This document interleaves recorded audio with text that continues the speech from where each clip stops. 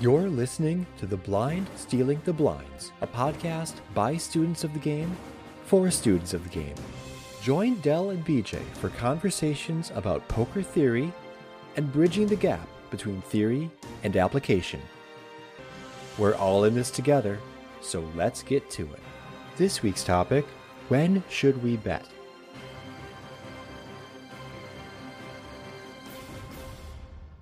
Hey Dell, how's it going this week? I am doing really well. Anybody who's been on our YouTube channel will know that I was in a funk about midway through the week, but I have turned that around. I'm doing great at the moment. We got some great news in a little game that we like to play with School of Cards members, and somebody told us that they had saved a lot of money by listening to The Sin of Limping. They stopped limping in their game, and they feel that made them about $1,000. So that was awesome. Made me feel better. That is fantastic news. They should go to anchor.fm/support.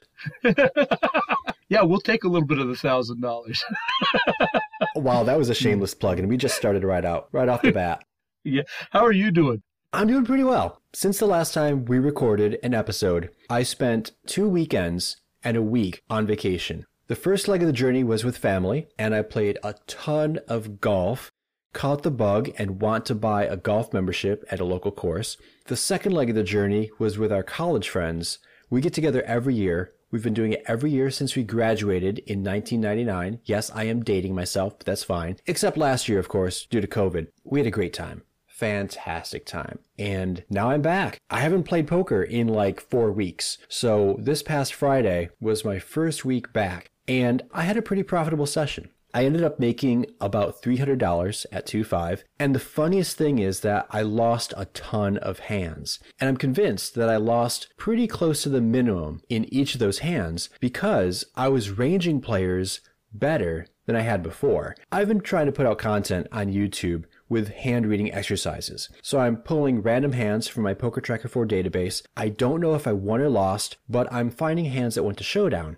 And so I'm working through those hands. I'm not as good at game speed as I am off table, and we never are, right? You always have a lag when you're at game speed. You can take your time when you're doing off table work, but the fact that I'm putting this work in and I'm seeing results even after having not played in like 4 weeks is encouraging. So I want to thank you for that, because you helping to convince me to do this podcast and actually get this done, I think has been a huge contributing factor to that. So thank you, man. No problem. You're welcome. Now if we can only fix my game, because that same game that we were playing where a gentleman said that we had helped him make a little bit of money, we had another friend who I was able to read her hand every time I was in a hand with her, and I still couldn't manage to take and get myself to fold. So, well, that's a different problem. Yeah, it certainly is. You are figuring out what they have. You just can't find that fold button. That might be a mental game issue. And I don't think we've done that many episodes about mental games. So that might be a future podcast. But that's also part of your journey. I mean, you're actually starting to record YouTube videos about your poker journey. So that's cool. Yeah, it is. And just a shout out to her, and we're not going to mention her name because she deserves it, obviously. She had played a hand against me. She called 7-6. Now, we were about 300 big blinds deep, and I gave her grief in the game about calling me with 7-6. I had king. I was actually wrong because I was just, like I said, I was in a funk last week, and I let it affect my behavior. But she actually played hand brilliantly, and she flopped trip sixes, and she got to stack me off. And I'm really happy that she did that, because she said one of the reasons she played that hand is she said, this is a hand that Dell would play, and this is the way we would play it. So I think this is really good. I feel good that our podcast is having a positive effect on some players out there and maybe making them some more money. Excellent. So this week we want to talk about another deceptively simple topic, and I'm not going to sugarcoat it, because last week I said, why are we covering this topic of why are we betting? That seems ridiculously simple. And we took a half an hour easily talking about that entire concept and mentioning that there will be future concepts related to it, like this week, when do we bet? Now, again, this seems ridiculously simple, and I know I'm making a mistake by saying that. It's like at work, whenever I'm in some kind of meeting and someone says, oh yeah, it won't be too hard to do blah, blah, blah, blah. It's always hard to do blah, blah, blah, blah. Yeah, I do the same thing at work. Be like, oh, yeah, that's going to take 15 minutes. As a matter of fact, I did this last week. That'll take us 15 minutes to do. So an hour and a half later, it still wasn't done and still struggling with it. So, yeah. All right. But we're not going to have an hour and a half long podcast about when we're betting. But what exactly are we covering? So what is this topic? Walk us through it, Del. All right. The thing is, what happens, again, this goes back to a conversation with Dominic Ania. He spurred this on for me because we were trying to talk about bet sizing, and a lot of the people involved in the discussion were having trouble even talking about it. And he brought up, and I know I said this last week, but I got to give a little bit of backstory on why we're doing this. And he brought up the fact that a lot of players don't even know when to bet, which is why we did the podcast last week, because I took that a step further, and a lot of players don't even know why they're betting. So this is the next natural evolution in that, discussing when we're betting. What happens is people don't understand. They tend to bet on a whim, or they bet because they feel like it, but there's no strong logic behind it. The reverse is just as true. Like somebody will be like, I'm afraid of monsters under the bed, so I'm not going to bet. Like the couple episodes back, you mentioned the guy who had a boat who didn't bet because he was afraid of a bigger boat. And the thing that I will say is that betting on a whim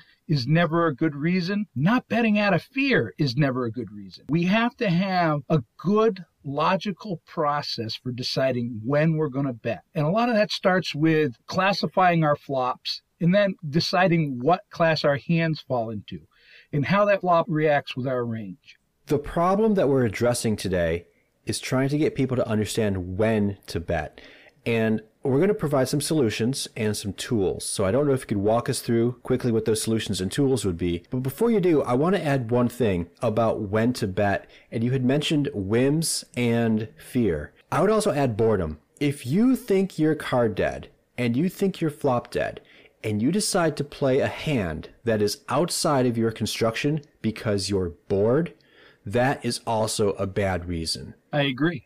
So when we're looking at this in like pre-flop is simple, or at least it should be. If you're struggling with pre-flop, you need to go back to your range construction and work there. But it tends to be easy. We have a hand that is in our range. We're going to play it. We're going to raise it. Maybe it's in our 3-bet range, and we're going to raise that. Pre-flop should be pretty standard. What starts to get complex is when we get to the flop and people make a bet, they'll continuation bet because they were told that they should continuation bet. Well, nowadays, and the thing is poker is always evolving, but the general standard right now is the thought process is we ought to be betting about 70% C-bet. Well, why is that? Well, we're betting about 70% of C-bets mostly because as if we're the pre-flop aggressor, we're going to have about 70% of the flops come out that are going to benefit our range because we're dealing with an uncapped range. But we don't want to be betting 100%. So what are those 30% that we're not betting? One of the problems that comes up is I'm the pre-flop aggressor. Do I bet this flop? What if it's a super wet flop, all low cards?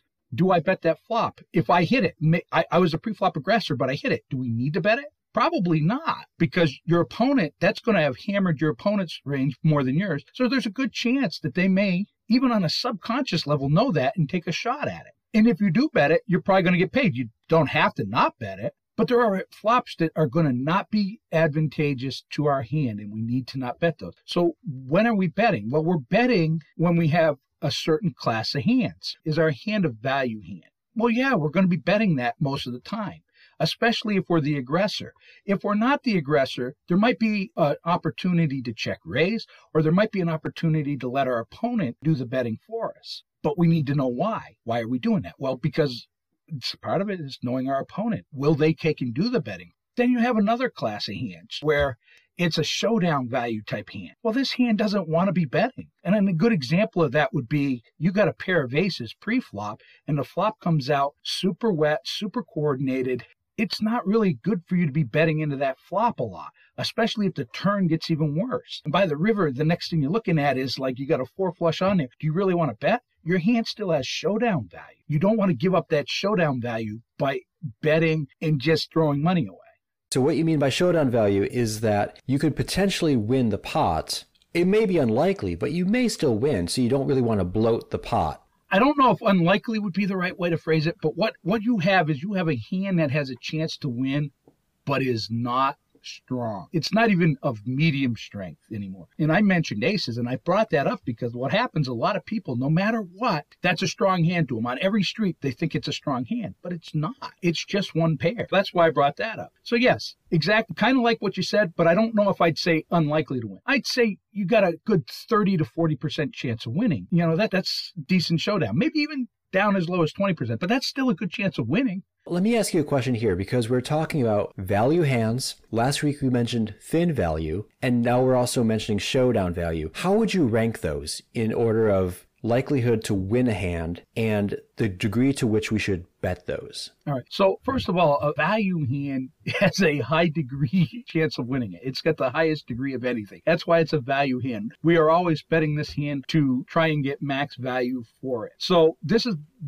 our top rank hands. These are hands that we're going to bet, and we're going to mix them in with bluffs so we protect their value. But the reality is we're betting these hands to get as much value from our opponents as possible. After that would be thin value. It's called thin value for a reason. You think you probably have the best hand. You want to get one last street of value. But if you get raised, what are you doing with that hand? Are you going to call? You're going to fold, right? Because it's thin value. And if you're getting raised, chances are you haven't won. And lastly is showdown value. You don't even want to face a bet. You're trying to get there as cheaply as possible, show it down, and hope that you won. Oftentimes that showdown value hand is going to get shifted to a flat out fold. It wasn't very strong to begin with. Another reason to bet is when we bluff. Well, people tend to bluff on a whim. How many people just like, I thought I could push him off his hand. Well, why? What was your reasoning? What was the logic? When we're betting, we should be betting because the story makes sense. Listen, I played so bad last week that I could bring up that game for 100 different topics. I shoved on a river on a situation for you that was, I don't have much left. I might as well shove and see if I win. Well, that was a poor reason. There was no logic. I didn't have any blockers to what you could have. It has to be, does he have a range that can fold here? Is there something that I'm blocking what he would have here if he was going to call? So I think that when we look at this, so often it's done just out of feel, just out of emotion. Well, emotion is a poker player's enemy. We don't want to be betting out of emotion. And here's the truth. You and I cannot cover every situation when a person should bet and every situation when they can't. This podcast won't answer that question. You might glean some out of it. You might say, I've been betting those showdown value hands, and maybe I don't. Maybe I shouldn't bet them anymore. Reality is the way you're going to have to take and go about really putting this information to use is to start doing the off-table work and looking at hands and seeing what their equity is and what they can do. Like, it's possible, not likely, but possible that a showdown hand might switch into that bluff category. I can bluff this hand because I think this might be what they'd have, and I might be able to take in. But it's not likely. But you find that stuff out when you start doing the off-table work. When you start taking and pulling out Equilab and Flopzilla, and maybe you run some solvers. I'll be honest with you, unless you're at a higher level, rather than going out and purchasing a solver and running it, there's a lot of people already out there doing it, and they're giving the information away, most of them for free. Pay attention to it. They'll tell you what you should do with a lot of hands. I think I just mentioned some tools, and I know that it's getting redundant. It seems like every week I mention Flopzilla, Poker Cruncher, and Equilab. Well, there's a reason. Those tools, one of them's free, and they're very effective at making you better at your game. Yeah, they are all reasonably priced. I have Poker Cruncher on my phone. I have an Android. It was a free download. Flopzilla cost me, $30? And $30 is 10 big blinds at 1-3, 6 big blinds at 2-5. I made $72 Friday in 2 hands pre-flop with just ISO raising and 3-betting. Right there, I had enough money to buy not only Poker Cruncher, well, that's free, and Flopzilla, but also Poker Tracker 4 if you're trying to have an online database so you can review hand histories. These are inexpensive products given the trajectory of your poker career. If you're going to be spending thousands of dollars over the course of your poker career, dropping $25-$30 is nothing. The fact that some people are unwilling to do that just shows you how little they are interested in improving their game. I do want to bring up one point that you had mentioned, and it goes back to the story of our hand. Understanding the story of the hand and narrowing the opponent's range from street to street to street will help us identify when we get to the turn in the river whether we want to employ an equity realization strategy or an equity denial strategy. And when we get to the river and we have an idea that our hand, we're no longer talking about ranges. When we get to the river, we're talking about like hands, because by the time you get to the river, you should have narrowed the opponent's range to maybe 5, 10, 15 hands. You're not talking about all 1,326 combinations at this point. By the time we get to the river, we should have a better understanding of whether our hand has a high likelihood of winning or a medium chance of winning or a little chance of winning. And then we should figure out, okay, if we have a high chance of winning, we have value. Let's play this for a value hand. Let's bet this. Let's raise it. If it has like a middling chance of winning, then okay, thin value. Make a thin value bet. If we get raised, we can fold. If we think we might win, but we really don't want to bloat the pot because we don't want to bet, we just want to maybe check call or even check fold, then we could go into the showdown class. And I think our friend from a few weeks ago who didn't want to bet his boat out of fear for a bigger boat had mistakenly put his boat into the showdown value class instead of a value class. And had I known better, I would have told him that, and he would not have understood a single word I said. You could have recommended this podcast, and maybe he'd have gotten better at playing poker. But then again, you're playing against him. Maybe you don't want to do that. No, actually, shameless plug here. Dell has created poker chips with our logo on them. I brought a chip with me Friday, and I put it on my stack. 4 players asked me, hey, what's that orange chip? And I told them. I explained our podcast. I said what you and I were doing. They wanted to look at it, and I said, here you go. It's got our podcast name on it. And one of them said that he would check out the podcast. It's a great conversation piece. Yeah, I don't mind that my field of opponents takes this podcast. If anything else, it would help me become a better player, and I would enjoy it more because I would play against more competent players. This has been really awesome. Do we have more we want to share here? What about hands that need protection? Oh, forgot about that. That's another class of hands. We're going to have times when we're going to have a hand and it's going to be a value hand, but it's not going to be a super strong value hand. And we're going to be facing stuff like possible overcards coming, flush draws, straight draws, wet boards, and our hand might need protection, and that's another time to bet. I'm not going to really get into the sizing of any of these because the thing is we've talked about this and we've talked about our hand classes and when we want to bet these hands. But the reality is that each of these classes requires a different bet size, which is going to be a nice little segue into this statement. This is like the second in a series on betting, and we're going to have a third, and it may not be our next podcast, but we will have a third in the series on this. It's going to be on bet sizing and why. Protection hands, that there's going to be times we're going to need to protection bet in order to ensure we're protecting our equity. We get a good amount of equity. We want to protect that equity. And what we're really doing is we're pushing that equity through to the next street. I have one more tool that we can share, and this involves your community, whatever community you find yourself in.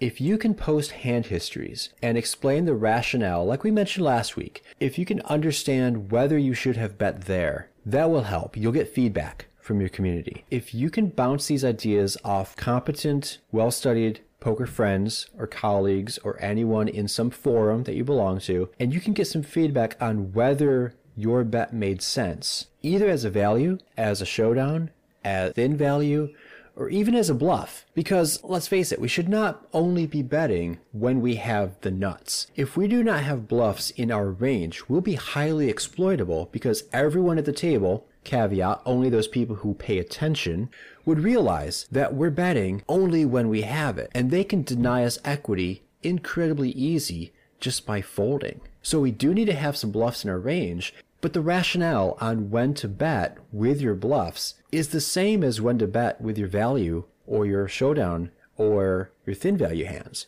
You just need to mix it up based on your range construction. And getting feedback from your community is the best way I know how to improve. I agree. So I think that hand histories is a greatly underutilized tool in our learning process. And the way that needs to work, in my opinion, I'm going to give it, is that you don't just put out what happened in the hand. You put out what your thought process was on every street. Here's the problem, and this is something we have to fight as poker players. When you're putting out that thought process, try to remember it as honestly as possible. And now, by the way, nobody, and I do mean nobody, remembers that process, that thought process perfectly honestly. But try to make sure that you're as close to honest as possible, because that's the way your counterparts can help you the most.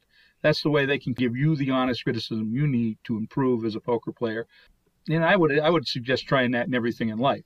When you try to take and talk about why you did something, always make sure you're trying to be as honest as possible. It's really just the best way to go through life. I agree. If you sugarcoat a narrative, the only feedback you're going to receive is feedback on the sugar-coated narrative. Sugarcoating a narrative does no one any good because it wastes the other person's time giving you feedback on a scenario that is contrived. It wastes your time because you don't get feedback on what you actually need. You get feedback on what you want to hear, and that will only further entrench your erroneous beliefs. All right, I think that's it for this week, Dal. Do you have any other topics to discuss? No, I think we've covered this, and I hope that everybody who listens to this got a little bit better today. Maybe we made somebody else able to make a little more money. Awesome. Thanks a lot, Del. As always, it's been a treat. Bye. And until next week, this is The Blind Stealing the Blinds. Like what you heard? Head over to anchor.fm/theblindstealingtheblinds to subscribe, access our show archive, and find us on the socials to continue the conversation. While you're there, you can also support the show. $1 blind per month is all we ask.